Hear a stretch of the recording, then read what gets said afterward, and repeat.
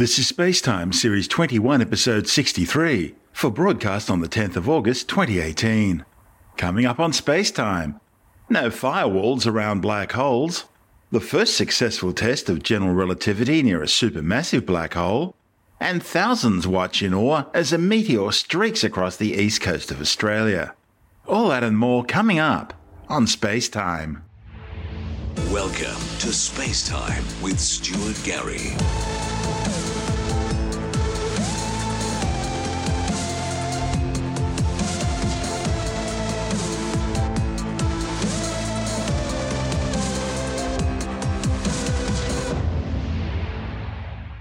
Scientists skeptical about a so-called black hole firewall hypothesis say their calculations have found a flaw in the firewall argument.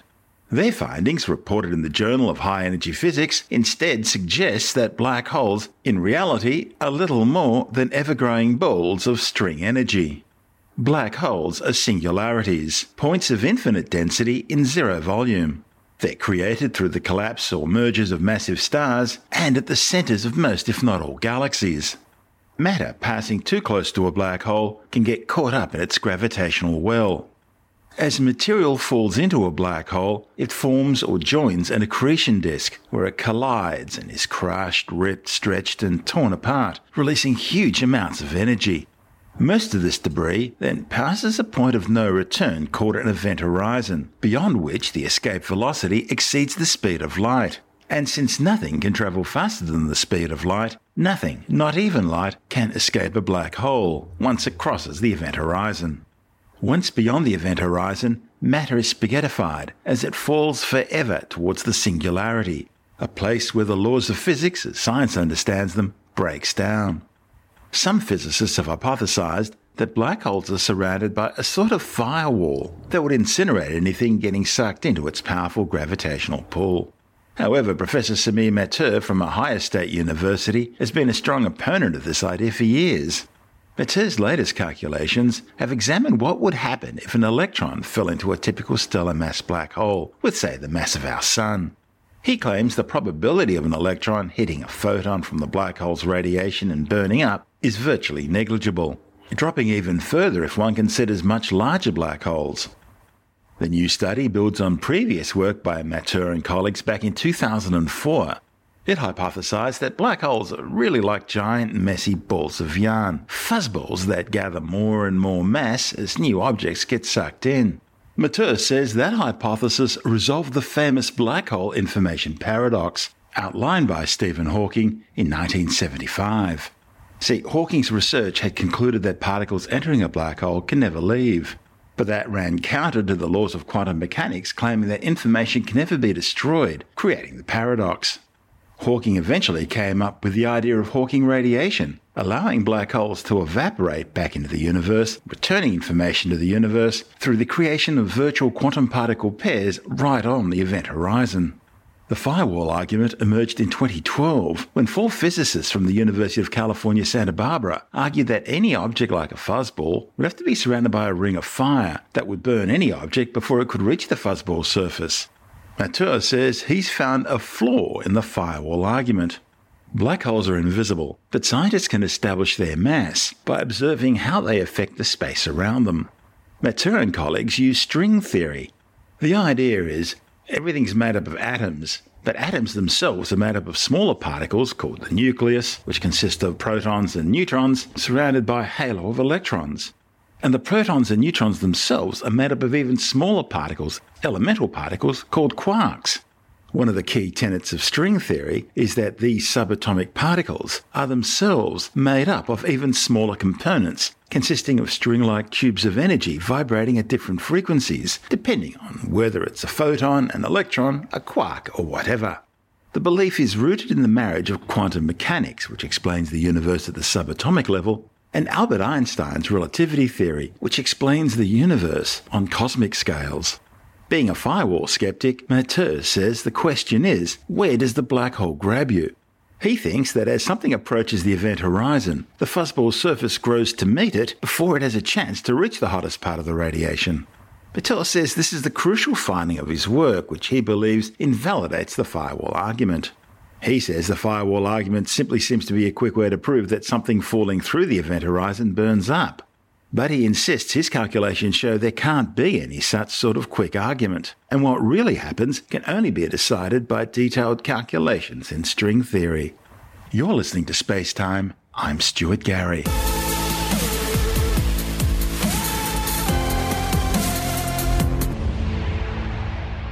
There's an old saying in physics, it never pays to bet against Albert Einstein. And that's been proven right yet again, with observations of stars orbiting the supermassive black hole at the centre of the Milky Way galaxy, confirming Professor Einstein's general theory of relativity.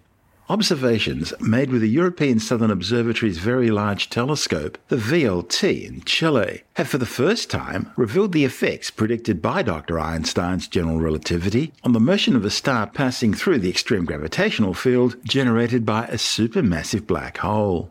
The new findings are the culmination of a 26-year-long study. Obscured by thick clouds of absorbing gas and dust, the closest supermassive black hole to Earth, known as Sagittarius A star, lies some 26,000 light-years away at the centre of our Milky Way galaxy. This gravitational monster, which has a mass of 4.3 million times that of the Sun, is surrounded by a group of stars orbiting around it at high speed. This extreme environment provides the strongest gravitational field in our galaxy, and it makes it the perfect place to explore gravitational physics, especially for a test of Professor Einstein's general theory of relativity. The new infrared observations using the VLT have allowed astronomers to follow one of these stars, known as S2, as it passed very close to the black hole in May 2018. S2 orbits the black hole every 16 years in a highly eccentric orbit. At its closest point, the star is less than 20 billion kilometres, or 120 astronomical units, from the black hole, and moving at a speed in excess of 25 million kilometres an hour. That's some 8,000 kilometres per second, or 2.7% the speed of light. An astronomical unit is the average distance between the Earth and the Sun, about 150 million kilometres, or 8.3 light minutes.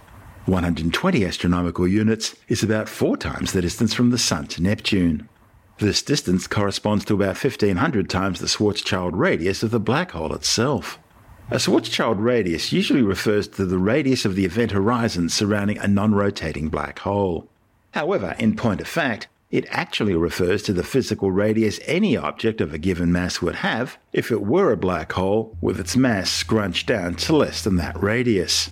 So, the Sun has a Schwarzschild radius of about 3 kilometres, and the Earth has one of just 9 millimetres. The authors compared their position and velocity measurements using the VLT with previous observations of S2 using other instruments, with the predictions of Newtonian gravity, general relativity, and other theories of gravity. The new results were shown to be inconsistent with Sir Isaac Newton's predictions, but in excellent agreement with the predictions of general relativity. The study's lead author, Reinhard Genzel from the Max Planck Institute in Germany, says while it's the second time his team were able to observe the passage of S2 around the black hole at the galactic centre, it's the first time they were able to study it in such unprecedented resolution thanks to the VLT, providing them with a unique opportunity to observe general relativistic effects. The new measurements clearly reveal an effect called gravitational redshift. Light from the star is stretched along a wavelength by the very strong gravitational field of the black hole. And the change in the wavelength of light from S2 agrees precisely with that predicted by Einstein's theory of general relativity. It's the first time that this deviation from the predictions of the simpler Newtonian theory of gravity have been observed in the motions of a star around a supermassive black hole. The authors use the VLT's Symphony instrument to measure the velocity of S2 towards and away from the Earth, and the gravity instrument in the VLT's interferometer to make extraordinarily precise measurements of the changing position of S2 in order to define the shape of its orbit. During the close passage, Genzel and colleagues were able to detect a faint glow around the black hole, allowing them to precisely follow the star on its orbit, ultimately leading to the detection of the gravitational redshift in the spectrum of S2. Redshift refers to how far elemental lines in a spectrum are shifted away from you due to the object receding from your point of view.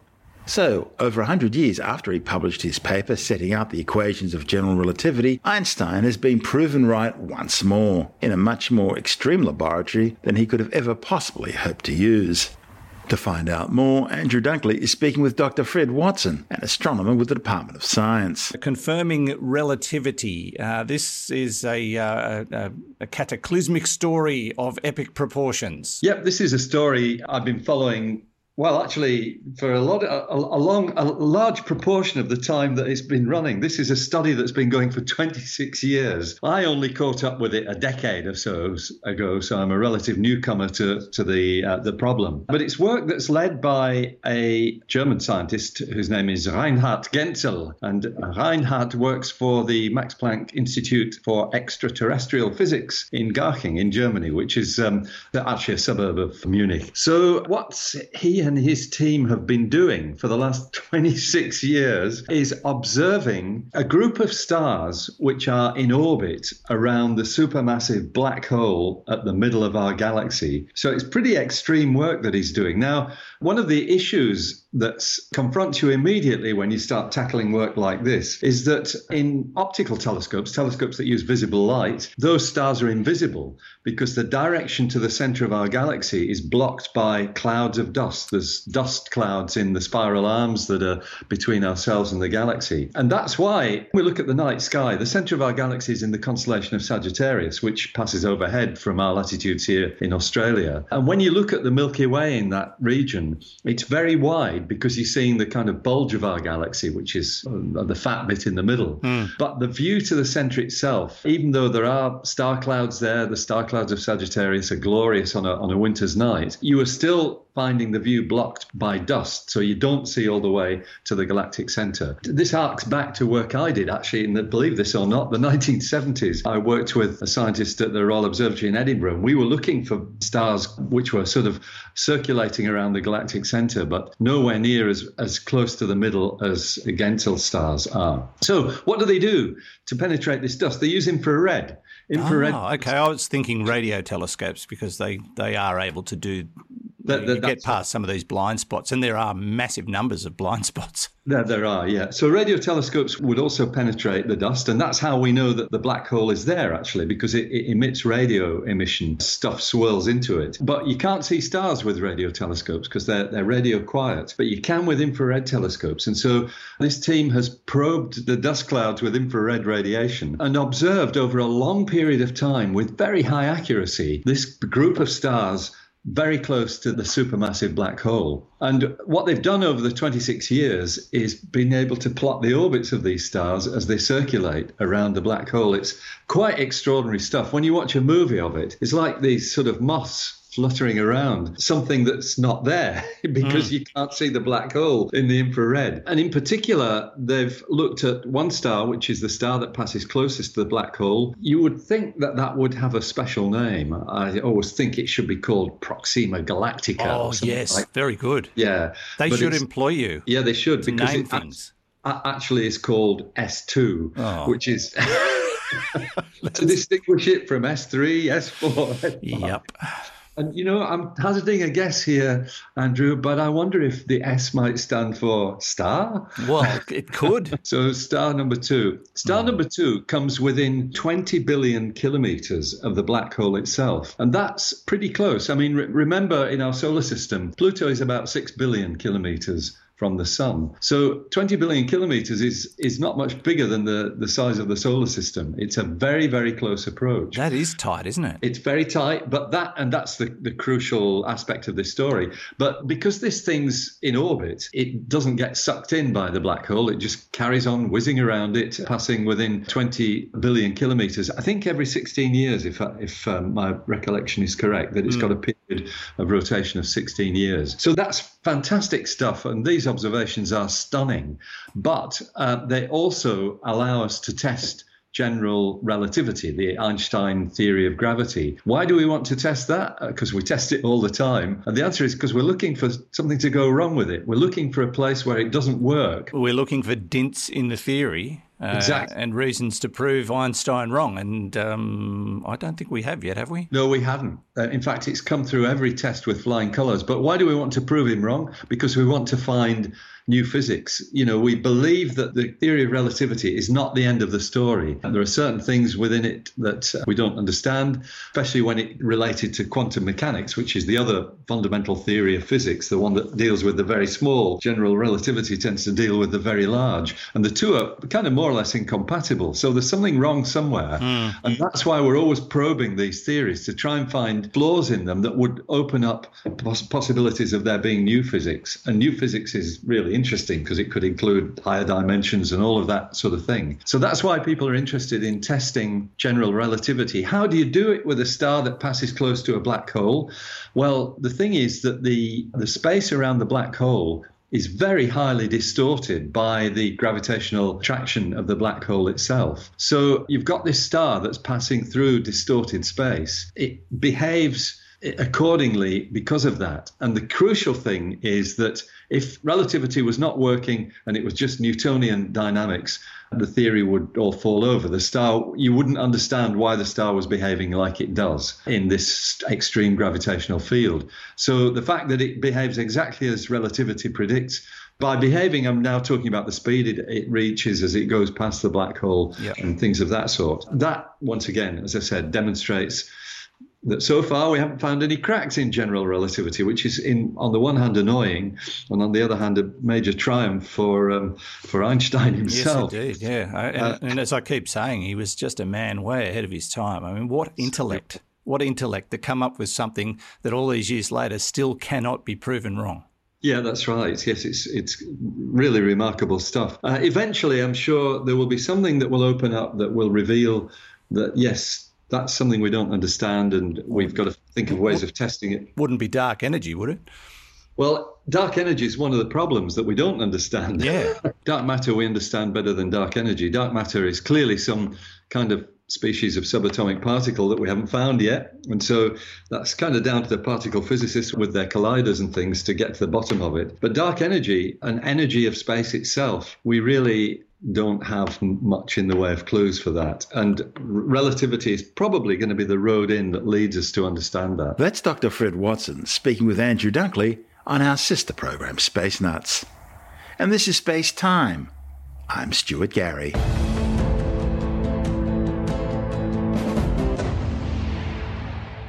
The east coast of New South Wales has witnessed a spectacular celestial show with a fireball streaking across the evening sky. The meteor was seen as far north as the Queensland Gold Coast, right along the New South Wales coastline, and as far south as Gippsland in eastern Victoria. The meteor was witnessed by thousands of people. Dashcam videos showed the bluish-green fireball light up the darkened skies from the east, apparently breaking apart as it travelled. Its apparent brightness suggests that this meteor could have been something between 30 and 70 centimetres wide, and its blue-green tail suggests the meteor had an iron composition. And iron meteors, if they're large enough, can survive atmospheric entry, making it all the way to the ground where they become meteorites. It's unlikely that this meteor was part of the current Perseids meteor shower, which is peaking this weekend. Perseids have a radiant which from somewhere like Sydney would be well to the northern horizon, with best viewing occurring between midnight and dawn. This meteor was seen at 6:30 in the evening. Scientists are urging anyone with video of the meteor to upload the file to the Fireballs in the Sky app. That will help astronomers pinpoint its trajectory across the sky and where it may have come down. This latest event follows last week's report of a big green fireball in North Queensland skies, seen by people in areas as far afield as Mackay, Townsville and Cairns.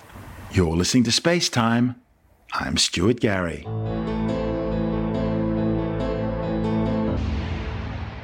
Virgin Galactic spaceplane VSS Unity has carried out its third powered test flight.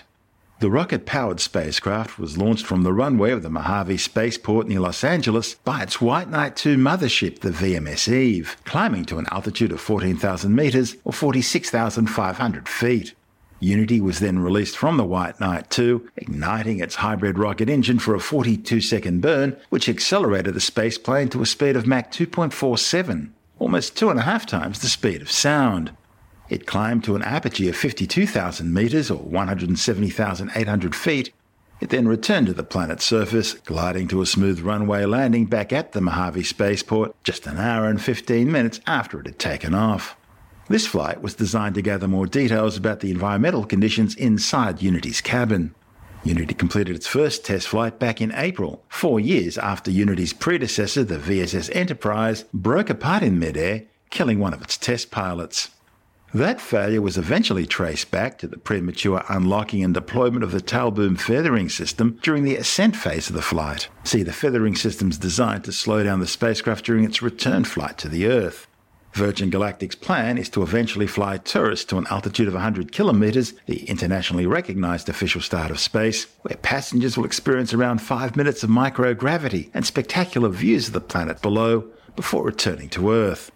Virgin Galactic head Richard Branson says the first space tourists could be flying by the end of the year. I'm Stuart Gary. This is Space Time.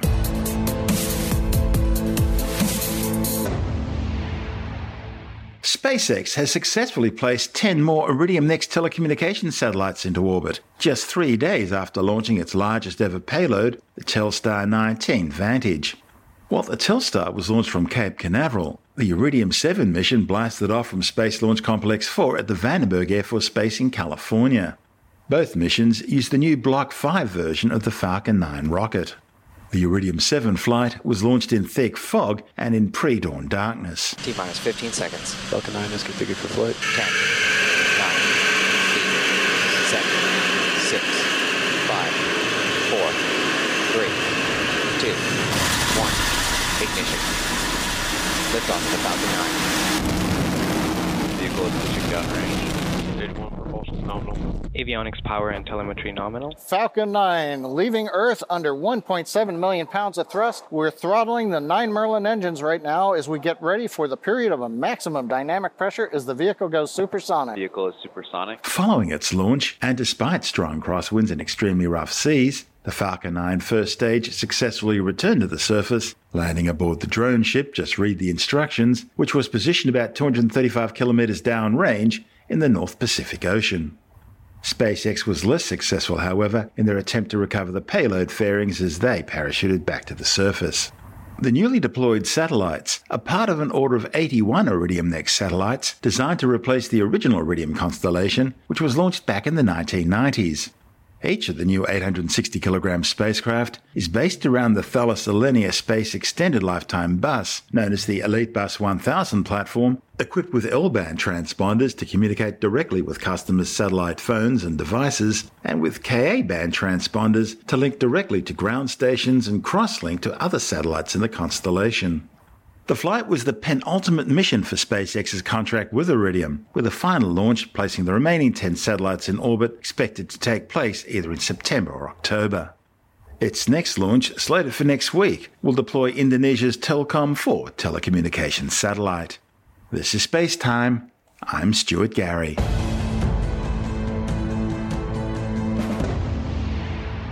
And time now to take another brief look at some of the other stories making news in science this week with a science report. Scientists have developed a new type of anti-cancer drugs that put cancer cells into a permanent sleep. The new treatment, reported in the journal Nature, has none of the harmful side effects caused by conventional cancer therapies. The new class of drugs could provide an exciting alternative for people with cancer and has already shown great promise in halting cancer progressions in models of blood and liver cancers, as well as in delaying cancer relapse. New research by the Australian National University has found agreements to protect the critically endangered swift parrot in Tasmania have been repeatedly broken, leaving the species at high risk of extinction. Scientists have found that despite legislation, logging has continued in known and protected breeding habitats for the birds. Researchers say a lack of political will by government to enforce the law and prosecute offenders means the plight of the swift parrot has now worsened. The ongoing illegal logging operations directly contravene Forestry Tasmania's claims to maintain the integrity of the parrot's breeding habitats. Scientists estimate the numbers of swift parrots now left in existence to be as low as 1 to 2,000 individual birds.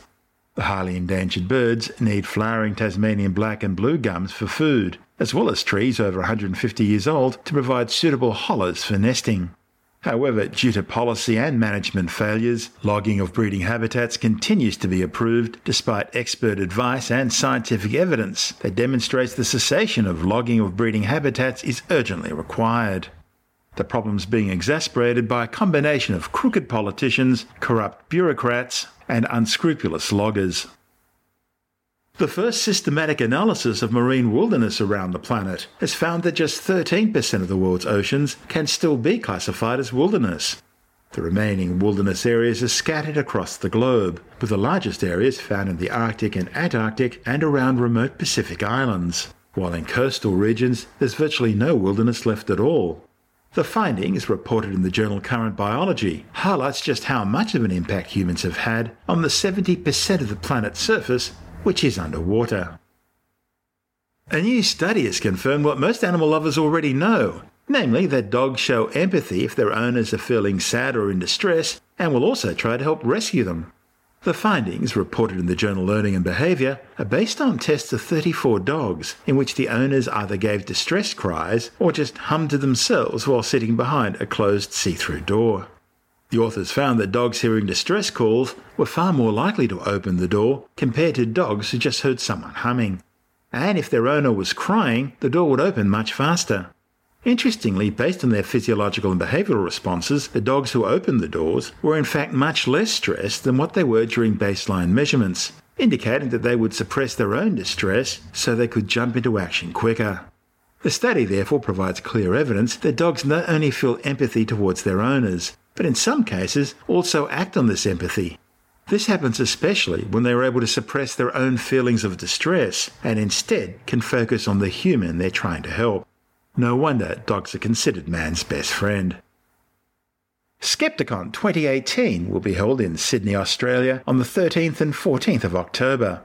Aran Segev, President of Australian Skeptics, is a regular contributor to the Space-Time program, and he joins us now to provide a skeptic's guide to Skepticon 2018. Skepticism is about evaluating the evidence for things and forming opinions based on the available evidence. Most of the time, the evidence would be scientific, but it doesn't have to be. There are other ways of assessing evidence. So Australian skeptics have a goal of encouraging society at large to be more rational and more evidence-based. And that means that we are generally, as a group, as a movement, attracted to science, attracted to the kind of things that scientists are attracted to. What do skeptics talk about when they get together? Tell me about this conference. Oh, well, we just sit around doubting things, of course.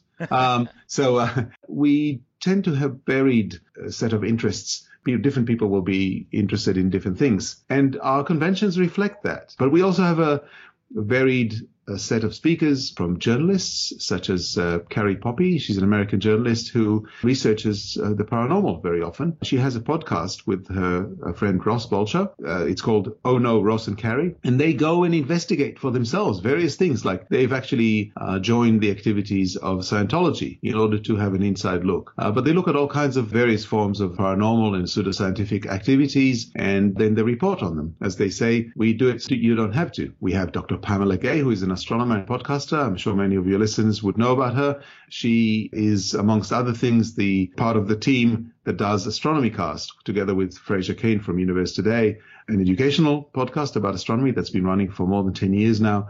So she will come and speak to us. We have Yvette D'Entremont, dubbed the Sci Babe. The Sci Babe, is she sort of the skeptic's version of the Food Babe? Well, that's how she started, by debunking the atrociously inaccurate claims of the Food Babe, and it became more of just a general promotion of science and debunking kind of activity, and that's what she does now. For those people who don't know the Food Babe, her famous line is, "I'm in an aircraft and there's only 20% oxygen here." Exactly. She was very worried about the 80% nitrogen that those evil big airline put into the planes. So obviously there's a lot of fodder there for somebody like Yvette, but Yvette does a lot of other things now, all in the promotion of science, and she's very good and sometimes controversial, which is not a bad thing. We have a panel about medicine headed by Dr. Brad Mackay. Brad is a GP. He was on Embarrassing Bodies Down Under, and he's also a member of the Australian Skeptics Committee. Dr. Sue Knight, the philosopher who is the author of the current curriculum of the ethics program in New South Wales, which is, of course, the placement, we might call it, for the religious education that's still available to students in New South Wales schools. The interesting thing about this program, the ethics program, is that it teaches children to ask questions and to form views in an informed manner. So it is not about any specific opinions. It is about how you think. And that is particularly important to skeptics because that is exactly what we try to do. We try to make society think better. We don't try to tell society what to think. Now, tell me about the conference itself. So it's 2 days of speakers and socializing and a lot of fun. It is on the 13th and 14th of October in Chatswood in New South Wales in Sydney. We have a venue called the Concourse. Not only is the venue itself really fantastic, but there's a lot of places to eat around and have fun. There's hotels. It's only $280 for the 2 days and the concession tickets as well. And it's amazing fun. I invite anybody who is interested in science or critical thinking or just knowledge in general to join us. I think they will have an amazing time. And how do they get tickets? They go to convention.skeptics.com.au or to skepticon.com.au. That's Aran Segev, President of Australian Skeptics. You're listening to Space Time. I'm Stuart Gary, and that's the show for now. Space Time is brought to you in collaboration with Australian Sky and Telescope magazine, your window on the universe. You've been listening to Space Time with Stuart Gary. This has been another quality podcast production from Bytes.com.